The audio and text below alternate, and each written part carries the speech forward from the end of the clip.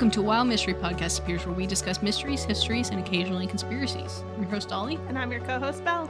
And today we are discussing the second Bigfoot episode, I think. Again, today's trigger warnings are conspiracies, attacks, evolution, denial, and bad science. Lots of that in this part. Yeah. So just the continuation of last week, and if you haven't listened to that one, please be sure to go check that one out. We hope you enjoy this extra long season. Woo! The opinions expressed in this podcast are the sole views and opinions of Belle and Ollie with a Wild Mystery Podcast Appears. These views are not intended to harm, offend, defame, slander, or negatively represent any individuals involved in a case.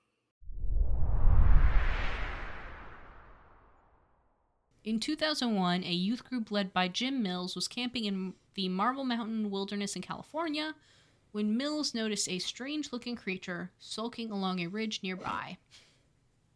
He started filming, as per usual. This is low-quality, grainy film, but it is 7 minutes long, the longest video of an alleged Bigfoot sighting in existence, I guess, which, man. In 2007, Rick Jacobs, a hunter, finds footage on a camera he had mounted on a tree in the Allegheny National Forest in Pennsylvania. Skeptics say what he captured is a bear with mange, but believers say that there is clear footage on the camera of bear cubs and that they can tell this isn't a bear. Now, if you want to head on over to my little photos file, I couldn't find any of the actual footage, but I did find some, which I look at that. It does look weird, but I'm pretty sure it looks like a bear to me. Some bear yoga. When was this? 2007? Sorry, what month? It doesn't say. Is Pennsylvania known for black bears? I would assume so. There's lots of fucking black bears in the U.S. Well, because I'm thinking, so, those of you who've never been to Alaska, our grizzly bears are fucking ginormous, but our black bears tend to be a lot smaller. To me, looking at this does look like a black bear based on snout, size, and honestly fur color, and I'm aware that this is a game camera. Well, and it looks like a bear. Yeah, that little thumbnail, by the way, is what the very clear bears look like. Yeah. On the same camera. Which I think people don't realize how long black bears' legs are, so I think sometimes they're like, but their legs is too long. Because, I mean, if they're like... They look longer when they're thinner, and that's what leads me to believe this might be, like, the middle of the season or recently after hibernation. Yeah. Because if you've never seen a thick black bear, their legs do look shorter, but a thin black bear tends to look more like this. Yes. Do I think it looks weird? Absolutely. Do I think it's a Bigfoot? No, I don't. No. Not even close. Honestly, if he had thought this through thoroughly, because this first picture is the first one that he released. If he had thought it through thoroughly, he would have released that second picture. One, which looks much freakier. It looks more like wrong. A Bigfoot of I think the it's two. Like Uncanny Valley. It's just like a it doesn't weird look right. Angle of a bear. Yeah. But I do believe it's a bear. Which, I mean, fuck, it could be camera garble. Yeah. Like, it could be a human in a ghillie suit. Like, not to throw shade at Rick Jacobs, but like... I mean... Shade thrown. Yeah. In October of 2012, two siblings who were camping in Provo Canyon in Utah go on a hike and see what they think is a bear. They start filming it, and the video shows a large black animal hunched over, perhaps feeding or foraging. And then it stands up on two legs, and the two bolt. There's a recurring theme here. Bears stand on two legs, too, okay? Yeah. And if you've never seen it in person, it's not that bad. No, it's not. Bears go shuffling around. And I've had, like, me and my mom were trading cars at one point. And it was, like, 7 in the morning. Or something super early in the middle of the summer. So the sun was up. But, like, I was very tired. And so I drive to the top of the driveway, and I stop, and I look left, and then I look right. And to the right, at the end of the driveway, or at the end of the cul-de-sac, is a dumpster. And there is a black bear standing on its hind legs, had been trying to get into the dumpster, but had turned around and looked at me. And me and this bear just look at each other for a second. And then the bear... acknowledging each other. Yeah. And then the bear gets down, and I'm like, okay. And so I back down the driveway. Like... It's that, like, split-second, like, are we gonna have a problem, or... We're gonna have an issue here. But the bear is like, if you leave me alone, I'll leave you alone. And I'm like, yeah, I'll leave you alone. It's fine. Yeah. This was your home before it was my home. And...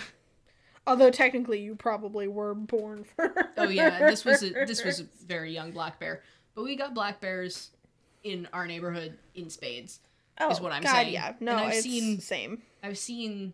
black bears. I've seen many of the black bears. No, I frequently have to scare them off around my property, too. I will say, people also describe the being watched thing. We had this one night where I was taking the dog out alone at like 11 p.m. Well, no, it wasn't that late. It was the middle of the winter, so it felt like it was 11 p.m. But it was actually like 8:30, probably like 9. 7. Yeah. And, so I come out, and the dog, like... It's immediately we come outside and it is silent, which is not usually a good sign in the forest.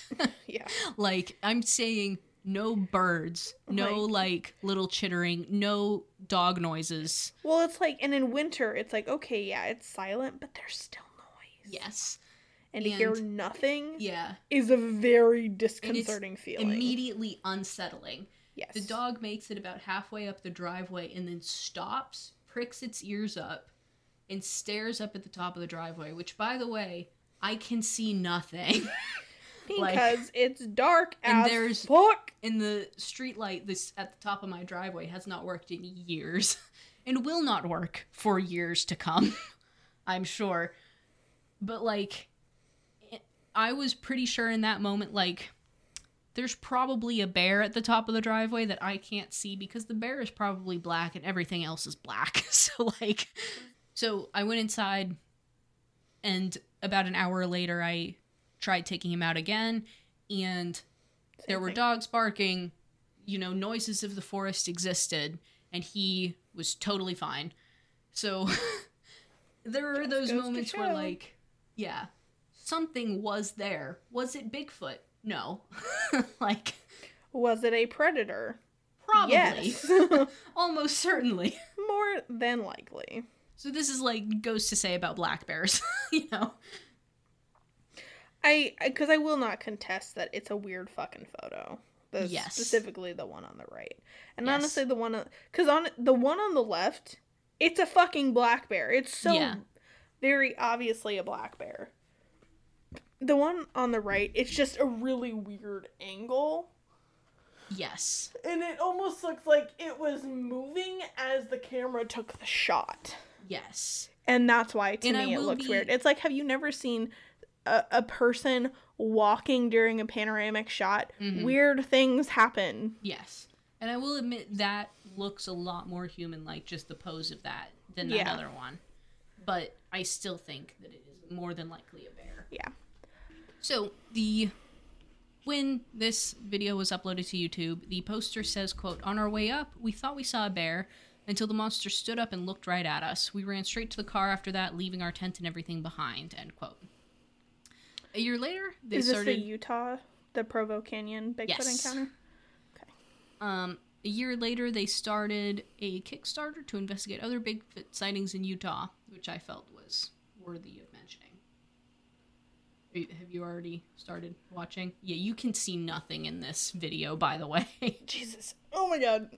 Motion sickness. Yeah. Which is impressive considering I don't get motion sick. I do, but usually it's just in the... When movies are trying to be, like, cinematic with the moving. It's a fucking bear! Yeah. Okay, I will admit, it did stand up a little weird. But I think it was more like a shot of the back of it standing up. Because normally, Alaska black bears are not quite that large. No. So I will give them that. But it's also, it looks weird from a distance. And it's also weird, like, when we watch videos, there is something to be said about not really being able to tell scale necessarily. Yes. So. I mean, here's my thing. Again, I'll give it to him. It looks weird. Yes. But it still looks like a black bear to me. So. Because I think it was more like the way that it stood up was very disconcerting. It's like alarming, yes. It was just like, it's like, so if you're just like seeing that, you're just like, yeah. I'm if you danger. Catch that moment, you're like, oh shit. Like, fuck. So that happened in 2012. Sorry. Also in 2012, a lone hiker in Provo Canyon, same area, spots a large animal in the woods and starts filming. When he got closer, the animal stood up on its hind legs and started throwing rocks at him, which is supposedly a trademark of Bigfoot. Was it? Yeah. Or more so, I'm like, oh yeah. It. Yeah? Did it, honey. Did it. Yeah. Did it wee. Well, he apparently has footage of this. This is like, I found it so, like, obnoxious to try and find some of this footage that I gave up after 3, so. Gotcha. So, additionally, Josh Highcliffe, a local of Mississippi, was hunting on his property and captured a video of a creature seemingly foraging in the swamp. He posted it to YouTube asking for help identifying the creature, or for a prankster to come forward saying he's afraid to go back into the woods, which... Fair enough. This is known as the Highcliffe Skunk Ape or the Mississippi Bigfoot. And he had posted it, by the way, under the title, I Think I Saw a Skunk Ape. Please help. Which this is, again, just, you can't really see what's up, but you can sort of see it. I mean, I'm going to be real with you. Here's where I push the... It looks like a gorilla. Honest to God, scared. And there's, like, I'm going to be posting clips of these, or links to these. This is a swamp. He says you that can this literally was in Mississippi, but, like... Splash, something in the water splashes. But I think people don't realize, sometimes, how effective bears and, like, cats and... Just animals in general are... But especially, like, bears with their lips... can just, like, fucking hold on to shit, you know? Yeah. But I am gonna be real, this looks like a gorilla. Which would be weird in Pennsylvania. You mean Mississippi? Yes, Mississippi. It's just... Wait for it to stand up. Yeah, when it stands up, that's like... The legs look a little too long. There's the thing is that they get... These people are super good at, like, getting just long enough footage of just the thing, like... Existing. Scooting around, that by the time it stands up, you're like, oh god! Yeah, it's like, it's just very sudden. So, I just kind of looked up a video of a gorilla standing up. I don't know. Yeah, they're not the same. I mean... No, seriously, they hold don't on. get super tall. Come here. The legs. Mm-hmm. It's not that far different. Just weird. The thing is, gorillas have fairly short legs. Yeah, I'm not sold on any of this. but neither do bears. Yeah. Typically, their hind legs and their front legs are the same distance. Mm-hmm. Or same length.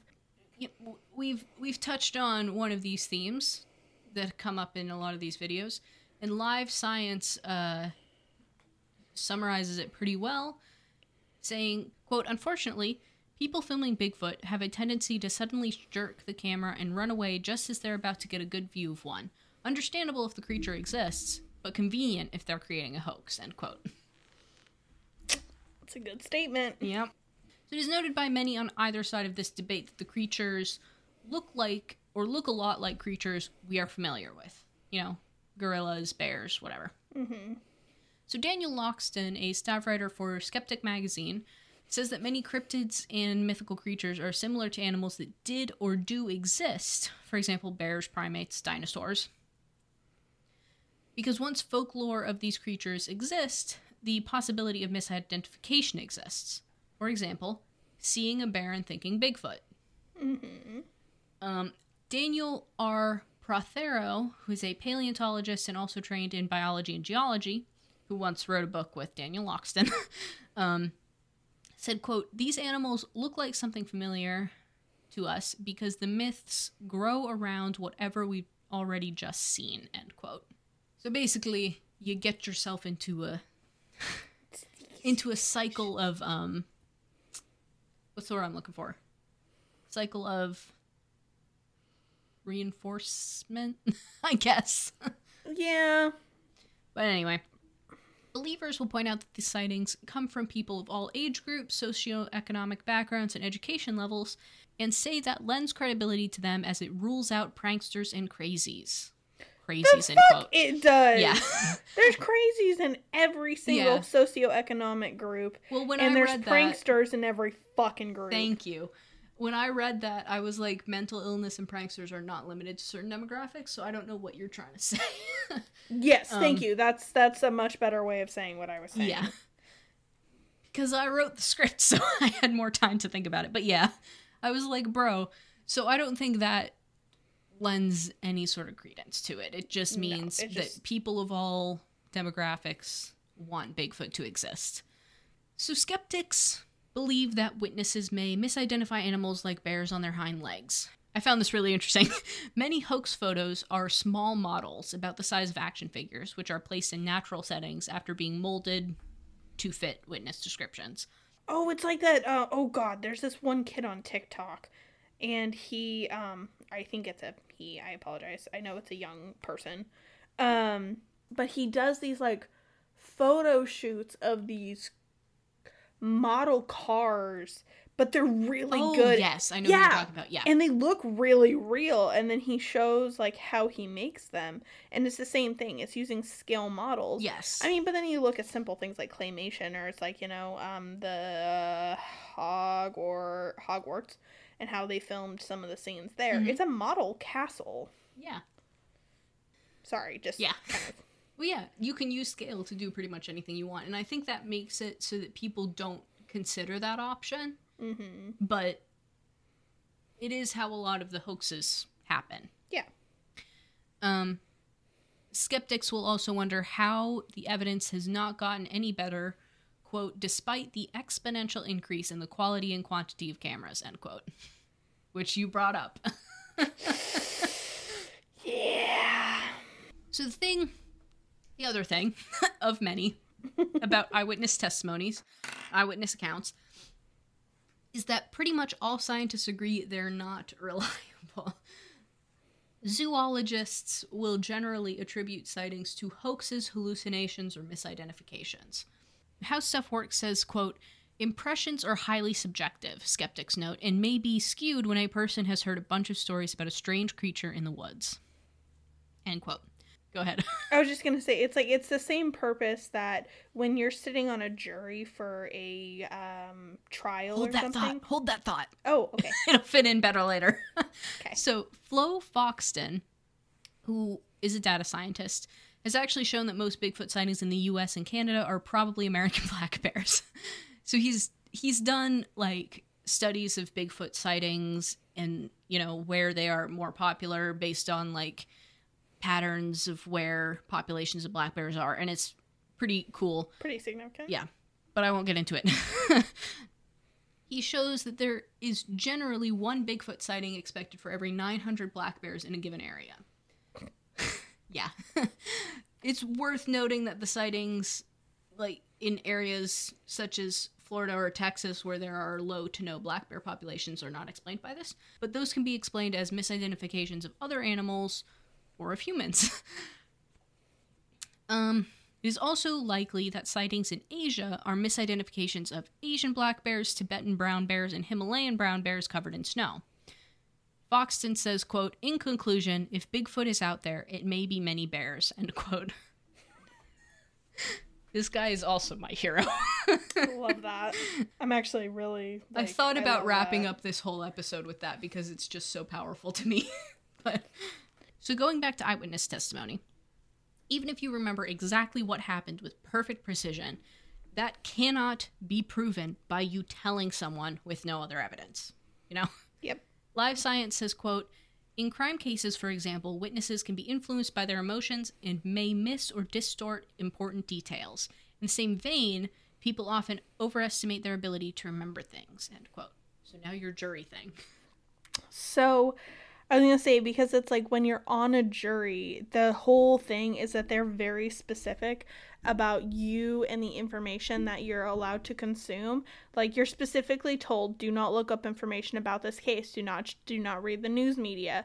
Do not do any of these things that could potentially harm your bias on this case. That's why the selection for juries takes so long, especially and they do in high profile cases. Yes, and take such like rigorous like questions, because they're trying to determine for both the prosecution and the defense who is going to be the least biased in their decision making, and who is like least likely to go and develop a bias outside of the courtroom. There's the reason that they tell you that is so that you do not formulate an opinion or a bias. And that is the same thing that happens when, like, you look at this.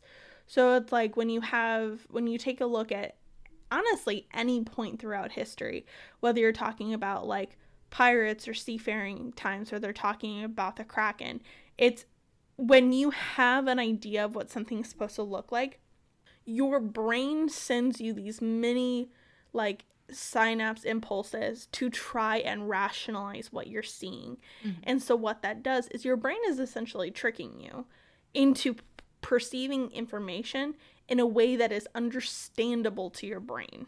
Mm-hmm. And that is what happens with this bias. In conclusion, Loxton says, quote, there's only so much I can do with your personal experience that I did not share. I accept that it's compelling to you, but it cannot be as compelling to me, end quote. Which I thought was a very concise way of explaining.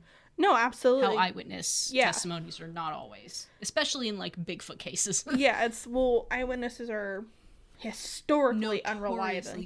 Notoriously unreliable. And that is, even in crime cases, that's why if there's one eyewitness, that's why, like, if your spouse vouches for your alibi, that's usually not, or that's not always, like, definitive proof.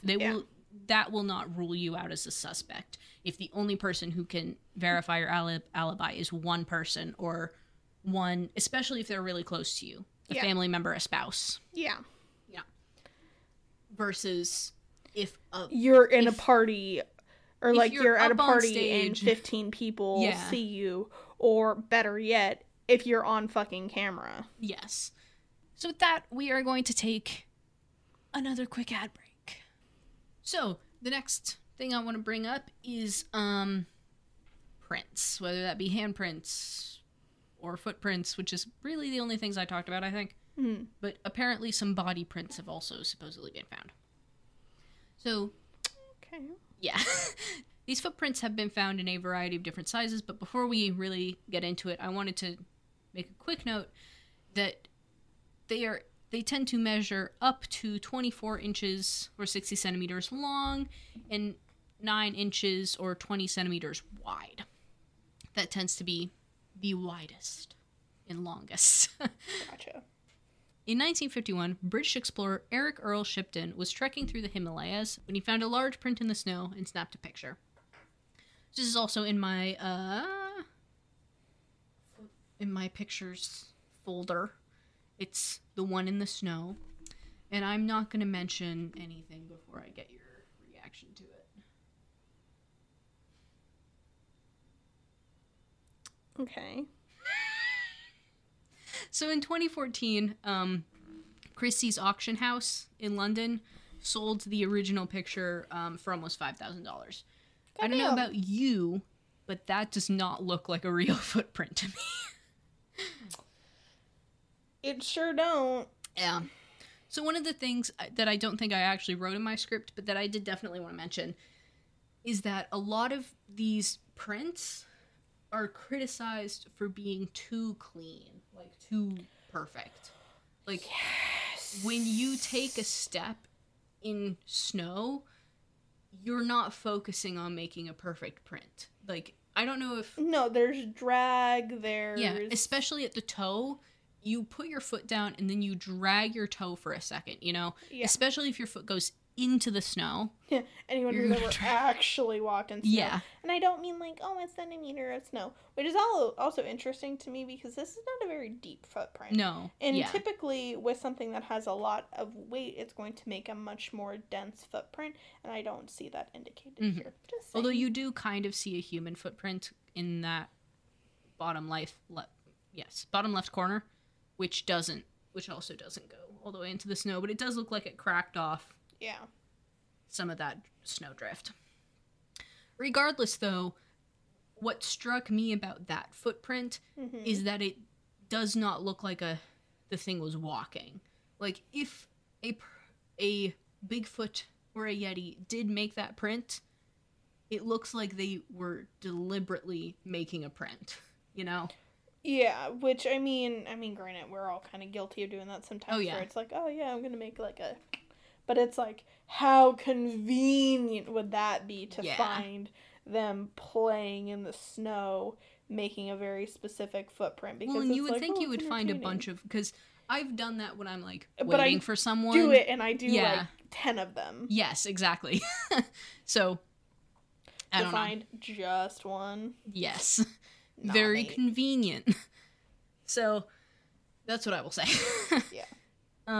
In November of 1967, this is when the Patterson-Gimlin film came out, Roger Patterson, of the Patterson-Gimlin film, claims to find footprints near Bluff Creek. He took casts of these. They measured 18 inches long, which is 45.7 centimeters, and 9.2 inches, or 23.3 centimeters, wide. And I also have a picture of those, with Robert Patterson's foot for comparison. Now, I will also note here that the same shit applies about that not looking like a walking It just footprint. Looks like it's scaled up. Is literally all it is. And actually, what's most concerning about this photo is that the foot shape looks identical. Mm-hmm. That's not even a joke. It looks the fucking same, just scaled up 1.5. The other thing that was mentioned about all of these footprints being so clean is specifically that they look like a domestic human who has walked around in shoes their whole life. Thank you. For fuck's sake. It's like... First of all, in this picture, it's not quite as obvious, but, like, in a lot of these prints, the toes are really close together. So first of all, I was seeing one scientist, who I think his name was Darren Naish, off the top of my head. One of the things is that if you are walking around barefoot a great deal of the time, your toes will start to splay out more, you know? And especially if you're walking in the woods a lot, your toes will be splaying out more. The other thing is that if you're not walking around in shoes all the time, you're going to build up calluses, and, you know, you're going to have cuts and scars, and your feet are going to look gnarled, your toes are going to be sticking in odd directions.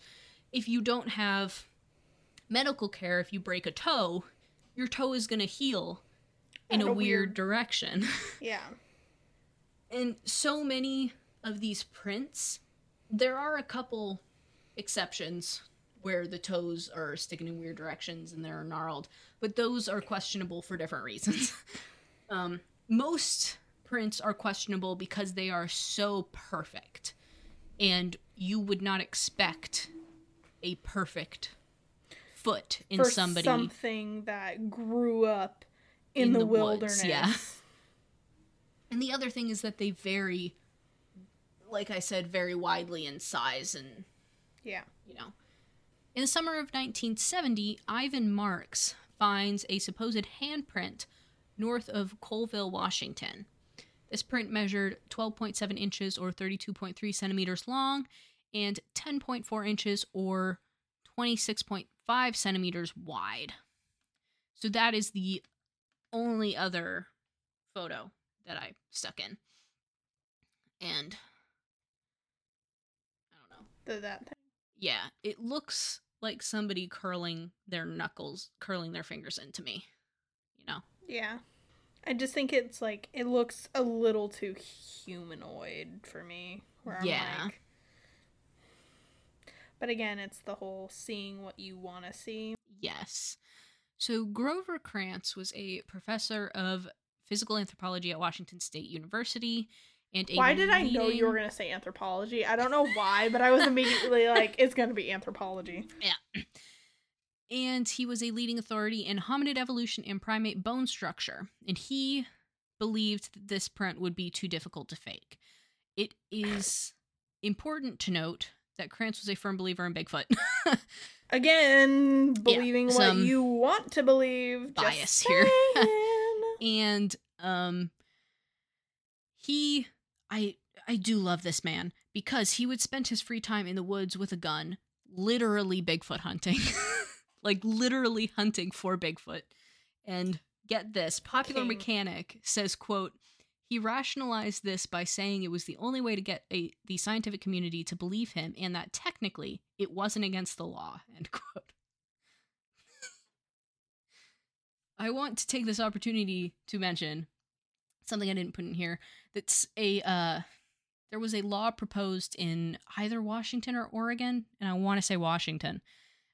A law proposed of a Bigfoot hunting season because they, like, the reason proposed by the politicians that suggested this is that it would bring more... Oh, the politician suggested it. Yes, is that it would bring more tourism to the area, especially if combined with a Bigfoot festival at the same time. Which I mean, I get the proposition. I would go. I would do it. We would take that field trip. I would take you. Just want to point out, this is not like you're saying it's like it's not. I want to go there for the fun of going there. I know, but it's not like you're saying like, oh, I want you to come. It's no, you're coming with me. You're coming. Period. You get no choice. Which is the funniest part of it too, because it's like I would go with you, but mainly because it's like Ollie and I have the type of friendship. I'm the protector friend. I'm the fucking muscle. You would be the person who is actually hunting Bigfoot. I would be the person with the Bigfoot whistle. Yes. And the beer and... You would be the person with the high-vis vest. To. And I would be the person already running into the woods as you're putting it on. Well, okay, because, like, the high-vis vest is only so I don't get shot. Yes. That's literally the only thing. And even then, it's like, eh. Mm-hmm. But I just love that. So, back to the handprint. If you ever wonder what it's like to be friends with Ollie, that sums it up. Yes. I'm the child that wanders off. Yeah. Yes. Which is, it's so funny to me, because it's like, you are the oldest sibling and I'm the youngest sibling, and I just find that a really interesting dichotomy. Well, it's because you have found somebody you can be the older sibling to, and I have found somebody I can be the younger sibling to. That's true. That's true. But anyway, the original museum catalog card of this handprint cast has the note, quote, this, quote, handprint, quote, or end quote, is almost certainly not genuine, end quote. So, nice. I thought that was fun. That is fun. In 1980, also, locals in Johnstown found an 18-inch or 45-centimeter long footprints near a residential home. Reports in the area around the same time reported a strong, unusual odor and odd noises. This was really kind of one of the only sightings that I saw that mentioned the odor. Which, again, it's like that could still lend to bears and stuff, because if you've never had an outdoor encounter with a bear, there's a fucking smell. Mm-hmm. Bear smell. Whoa. Crazy. In the 1980s, a U.S. Forest Service employee found footprints in the Blue Mountains of Washington. Some people point to these as undeniable proof that Bigfoot exists because of the dermal ridges. For those of you that don't know, dermal ridges are where sweat pores open on the palms and the soles. And they're kind of like, they're the they're the ridges that make fingerprints, you know? Yeah. And a lot of people, including Grover Krantz, feel that they would be extremely hard to fake. And Krantz felt that at least some of the prints that he saw were authentic because of the dermal ridges. What I will say is that if you were making these prints with your hand or your foot, there would be dermal ridges, you know? But plaster casts of these prints, like I've been saying, vary so widely in shape and configuration that they point to independent pranks and hoaxers rather than actual genuine cases. Giant footprints are relatively easy to fake by molding feet out of plaster and attaching them to the bottom of some shoes and walking with long or leaping strides, a la Ray Wallace, the hero. King. So, let us move on to the noises of the Bigfoot. So there are times when people describe noises unlike any other animal they'd ever heard in the woods, but not seeing anything. But, like, deer don't sound like people think that deer sound No, neither do foxes. That's why the whole what does the fox thing... Which is so funny, because I want to tell you, as soon as you're like, oh, Bigfoot noises, the reaction I was having over here was my attempt to not start screaming, because yes. I was just like, unironically, I just was like, oh, that's going to be funny.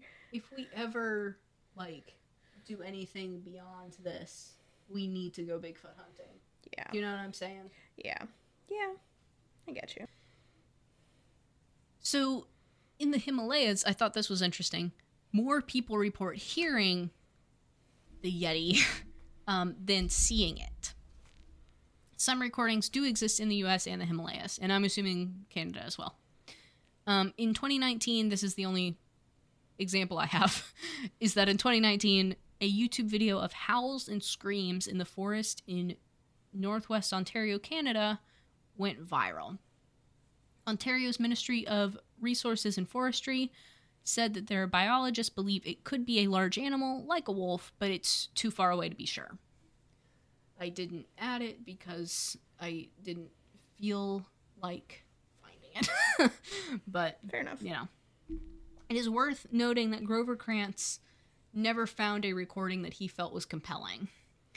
Noises can easily be faked by using computer programs, altering the sounds from animals or humans, and most can be attributed to known animals, such as coyotes or foxes, or humans. So, this last section in the proof category is forensics. Which I feel is, generous. So, including, like, bodies and shit. So, in 1968, Frank Hansen, who was a showman, exhibited the Iceman, or also known as the Cyberskoye creature, or the missing link, a supposed frozen body of a Bigfoot-like creature he said was found in the sea near Siberia. It was a resounding success for him and his family, who charged people to see it in Chicago. The Royal Institute of Natural Sciences in Belgium were asked to examine it, or were able to examine it, I should say, and felt it compelling enough that they wrote a paper on discovering a new species, Homo pongoides. But Hansen would not let the Smithsonian see it and eventually replaced it with a replica. In May of 1969, the Smithsonian contacted a bunch of Hollywood prop houses, and one admitted to making the creature in 1967. After this and examining the photos, the Smithsonian came out with a statement announcing it was, quote, satisfied that the creature is simply a carnival exhibition made of latex, rubber, and hair, end quote. And I didn't really hear of any response to that by Hansen, which implies to me that there wasn't one. But I could have just missed it. Well, because it's like, it's almost safer to not say anything and just kind of ignore it. Mm-hmm. That is also a tactic used by a lot of Bigfoot believers. Yeah. It's just to just not acknowledge. Just, you can't see me, I can't see you. Yeah. Or I can't see you, you can't see me. So in 2008, Rick Dyer and Matthew Whitten claimed that they had a frozen body of a Bigfoot. Does this sound familiar yet? Yes. They claimed that they found it while hiking in the woods in northern Georgia, but it turned out to be a rubber gorilla suit. Hold on. Yes, I know exactly where you're gonna go. Hold on. Frozen in Georgia? Yes. I apologize. It's going to be really loud to edit out, but I would just... doesn't get that cold in Georgia. No, it doesn't. No, I can confirm. I saw it snow once in Georgia. So, in 2012... Sorry. Just having a mental breakdown over here. It's fine. So in 2012, Rick Dyer, does this sound familiar yet? Claimed to have shot another Bigfoot in San Antonio, Texas. He took it on tour in 2014, charging people to see it. Does this sound familiar? And then admitted it was also fake. Which Rick Dyer, my man. And it's like, how do you handle those claims? Like, do you have to, like, pay people back? I don't know. I don't think that it is something that a lawyer would defend you on. Do you know what I mean? If you came to someone and were like, this dude just admitted, I paid to see this Bigfoot, and now he's admitted it is fake, I think the lawyer would be like, please get out of my office. Be like, leave. In 2013, a Utah man discovered what he believed to be a fossilized Bigfoot skull. A paleontologist confirmed it was a rock. This wouldn't be one of my episodes without a rock purported to be proof. So that's all I got on that, but like I had to add it, you know? I think I've lost my mind. What? Oh man, I found this skull, and can you imagine the paleontologist being like, nah brah, that's a rock. No, I think it's a rock. You're dumb, it's a rock. There have also been claims. So many questions. Yes. Like, and also, like, you losing your will to live yet? Tiny bit. I'm just like, was it... It was curious. An oddly weathered rock is specifically what they said. Okay, because I was going to say, because it's like, were there tool marks and someone was just trying to be like, oh, like, you know what I mean? Yeah. I don't know.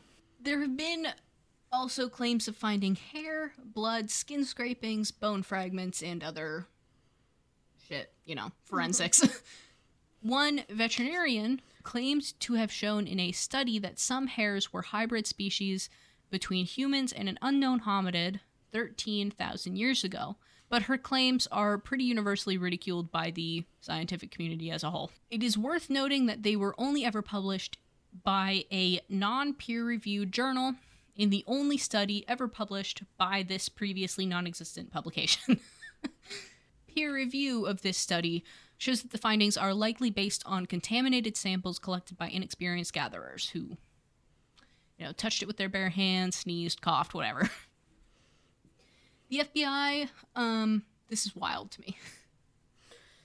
Does this sound wild to you yet? Yes. The FBI. The second you said FBI, I just, another little part of me just died. So the FBI was sent a sample of a proposed Bigfoot hair attached to a small piece of skin in 1976, and as a favor decided to analyze it. They discovered it was a deer hair and declassified the file in 2019. Some believers say that the FBI wouldn't have done the analysis if they didn't believe Bigfoot was out there, but in reality, the FBI has no evidence of Bigfoot and was just doing it for the heck of it. Also worth noting that it was in 1976 when they sent the results back to the dude who sent them in, and the dude did not comment on those results until the file was declassified. So, did he not want anyone to know? Probably. Yeah, because, oh my god, what does that say? It doesn't lend credibility to his fucking thing. Yeah. Crazy that would... Mm-hmm. And that is like, people are like, the FBI has a file on Bigfoot. Yes, it has one file, and this was it. So. One file. Singular file. A research team from the University of Oxford, England, found in 2014 that out of 36 hair samples ostensibly from Bigfoot or the Yeti, almost all were cows, raccoons, deer, or humans. The other 2 were closely matched to an extinct Paleolithic polar bear, which is awesome. Amazing. That's cool. Yeah, I thought that was super cool. I want to do more research on this, frankly. But they hypothesized that it could have been from an unknown or hybrid bear species, but regardless, was not primate, and therefore was not Bigfoot. Which is so funny to me, because it's like, well, realistically, it's like, all we're doing is we're assuming that Bigfoot is a primate. Is a primate, yes. So I think, we'll get into I think that's really interesting that it's just yeah. similar trains of thought there. It is pretty cool. Anyway, we are going to take this opportunity to take our last ad break of the episode. We'll be back with our conclusions and shit. Belief that Bigfoot is plausible occasionally stems from the existence of gorillas today and the past existence of the now extinct Gigantopithecus, which was a 9-foot or 2.7 meter tall hominid which existed 1 to 9 million years ago. They were native to current Central and Southeast Asia. We know that they were larger than gorillas and had teeth like humans. Many people believe that if Bigfoot does exist, it is a direct descendant of Gigantopithecus. I'm sorry, by the way. Trying to pronounce that shit. Not a fan of that name, can I just say? Yeah. There is no evidence of primates evolving in the Americas, so if it does exist, it had to have come over on the ice bridge between Asia and North America, like early humans. On the evolutionary tree, Gigantopithecus is most closely related to orangutans, which share characteristics with Bigfoot. For example, having long reddish-brown hair, curiosity about human activities, not that vocal, but will make howling calls to alert others to their presence. They are also, orangutans, are different from other primates in that they live solitary lives as adults, only meeting up to reproduce, and so are widely dispersed in areas and rarely run into each other. How Stuff Works says, quote, "It makes sense that an intelligent animal that prefers to be alone would retreat into the deep woods or up into the mountains as human civilization encroached on its territory. And if it were smart enough, it could conceivably hide from humans for hundreds and hundreds of years," end quote.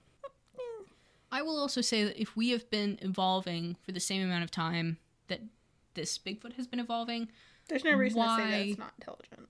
Yes. Well, but also, why would we have civilization and they wouldn't? Do you know what I mean? Yeah. Some say that it is possible that if Bigfoots are widely dispersed with long lifespans, bones would only show up every once in a while and may be missed because of lack of full-scale scientific research.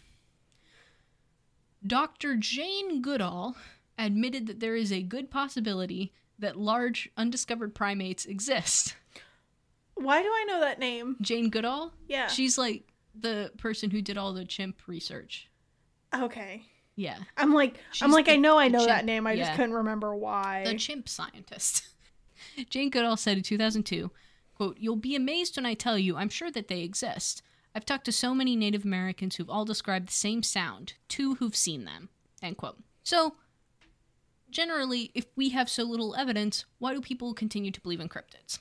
One pessimistic viewpoint from Prothero, who I mentioned earlier, the paleontologist, said, quote, "Lately, cryptozoology has been connected to creationism in a lot of ways. People who actively search for Loch Ness monsters or Mokele Mbembe do it entirely as creationist ministers. They think that if they found a dinosaur in the Congo, it would overturn all of evolution. It wouldn't. It would just be a late-occurring dinosaur. But that's their mistaken notion of evolution," end quote. Most people, though, seem to believe that it is just exciting to believe in Bigfoot. Like humans obsess over exploration.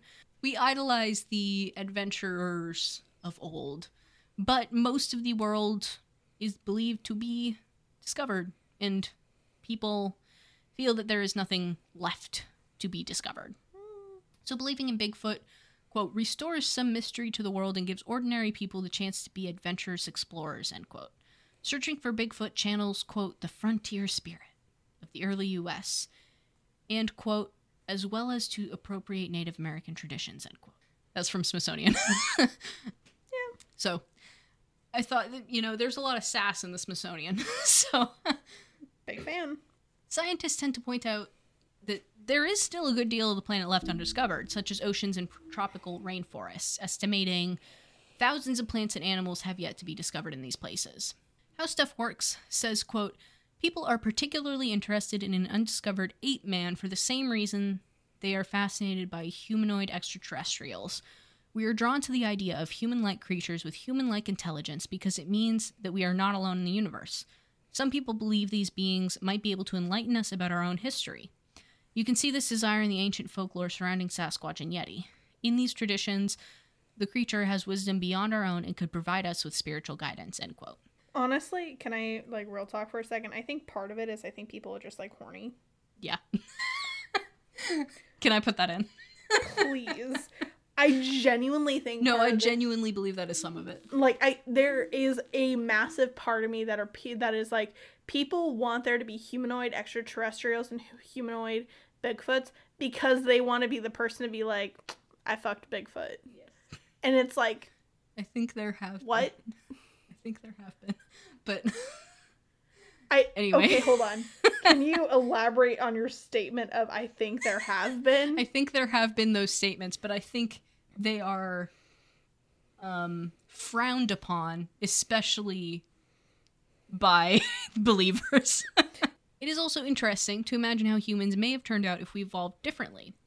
Or some people believe that it just symbolizes pure freedom, that Bigfoot lives in the woods by instinct, free from capitalism, evading humans at every turn.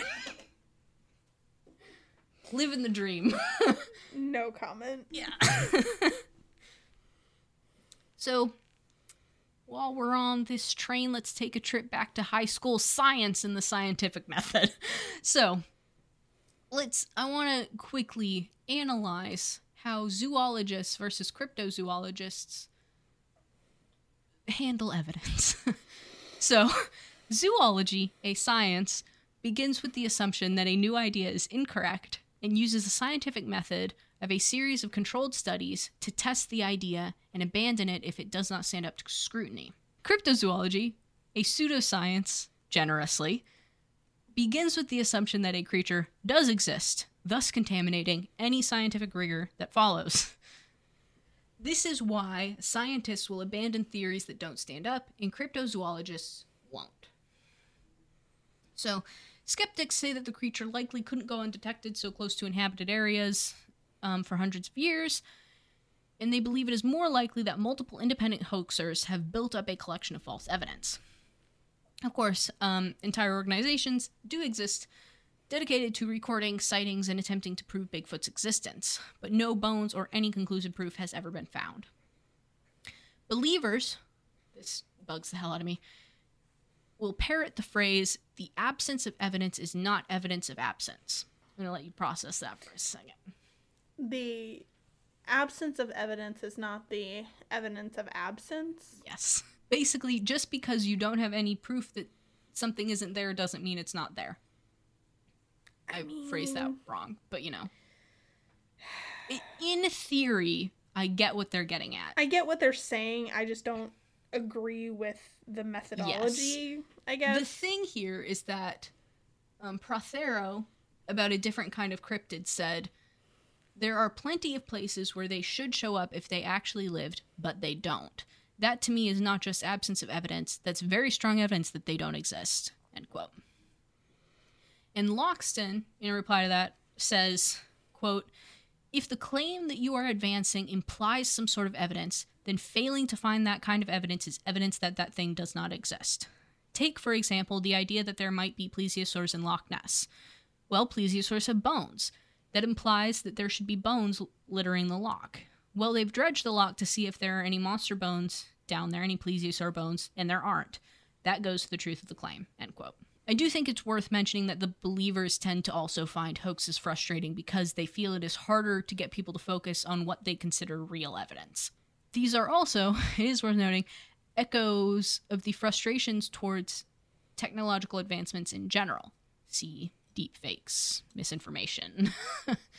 Yo, deepfakes are crazy. They are wild. They make me terrified of the future, but anyway.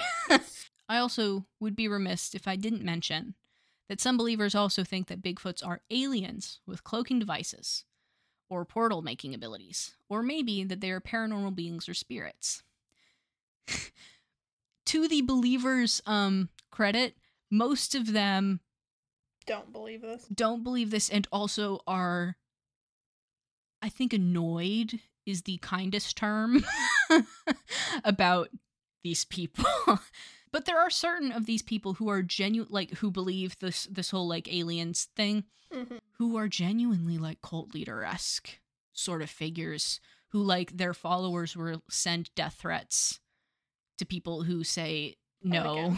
There was one dude who owns a bookstore and has spoken out against this dude. I'm not naming names because I don't want to receive a gunshot at my home, but but there have been shots fired at this dude's bookstore, and there's nothing linking necessarily conclusively these gunshots to this cult, essentially, but the general consensus is that's what's up. Yeah. And that's scary. Yeah. So that's like, come on, bro. I want to wrap up with a quote from Prothero to Nat Geo when he was asked, "What can science tell us about cryptids?" Prothero replied, quote, "The first thing, of course, is that a cryptid can't be a single animal. If there's one of them, there's got to be many of them. You can talk about their population density, the size and range they should have based on their estimated body size.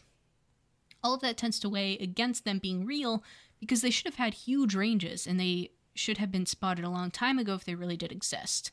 And then there's other aspects like geology, something you never hear the cryptozoologists mention. All the lake monsters, not just Loch Ness, but the ones here in North America, in Lake Chamberlain and Lake George, were all under a mile of ice 20,000 years ago. The cryptozoologist never asked the question, well, how did the monster get in the lake if the lake was completely under ice, the lakes are all landlocked, and there's no way for a marine creature to get there at all? Those are all things that are not news to geologists, they're not news to biologists, but they're apparently news to cryptozoologists." End quote. Nice. So. I love the subtle shade that yes. they bring. And this same dude, by the way, when asked, like, are there any cryptids you want to believe in? He and Loxton both said, oh yeah, all of them. He specifically said, yeah, I'm a paleontologist. I would love it if there were dinosaurs in Loch Ness and in the Congo. Sick. Anything else you'll want to mention? I just am, I am totally down for it's like, believe what you want to believe, but it's like... This is not something I believe is harming anybody. Yeah. Unless it's the cult people. Yeah, exactly. And it's like, there's no harm in believing what you believe. And at the end of the day, if it brings you joy and, like, excitement to your life, where you're like, yeah, dude, that'd be sick if that were real. Yeah. Then awesome. And if you want to spend your time trying to prove that they exist, totally chill. Because there is still so much of the land world that hasn't been discovered. Mm-hmm. But also in the same vein, it's like there's so much of the ocean that hasn't been discovered. So I'm totally down for it's like anything that's in the interest of discovery, I'm totally with it. As long as it's not harming somebody else or anything like that, I'm totally down. And that's just kind of my viewpoint on it. Personally, do I believe in Bigfoot? Nah. Yeah. That's kind of where I am too. Yeah. I'm still into the aesthetic of Bigfoot. Yeah, no, for sure. But if anybody was expecting me to come out of this like coming out of the Dyatlov Pass episode going, actually, I believe the conspiracies. No. Sorry. Sorry to disappoint. Sorry to break it to you. Yeah. Not that type of person. My goodness. Do you want to say goodbye too? Do you have any thoughts on Bigfoot? Rocket. Tell me all your thoughts on cryptids. This has been The Case of Bigfoot. Thank you for listening to today's episode of A Wild Mystery Podcast Appears, recorded and produced by Ollie and Belle. Please check out all of our social media where we have additional information shared. You can find all of those links at our website at awmpa.com. We'd love to hear your feedback for our podcast, so be sure to rate and review. Tune in next week for another episode of A Wild Mystery Podcast Appears.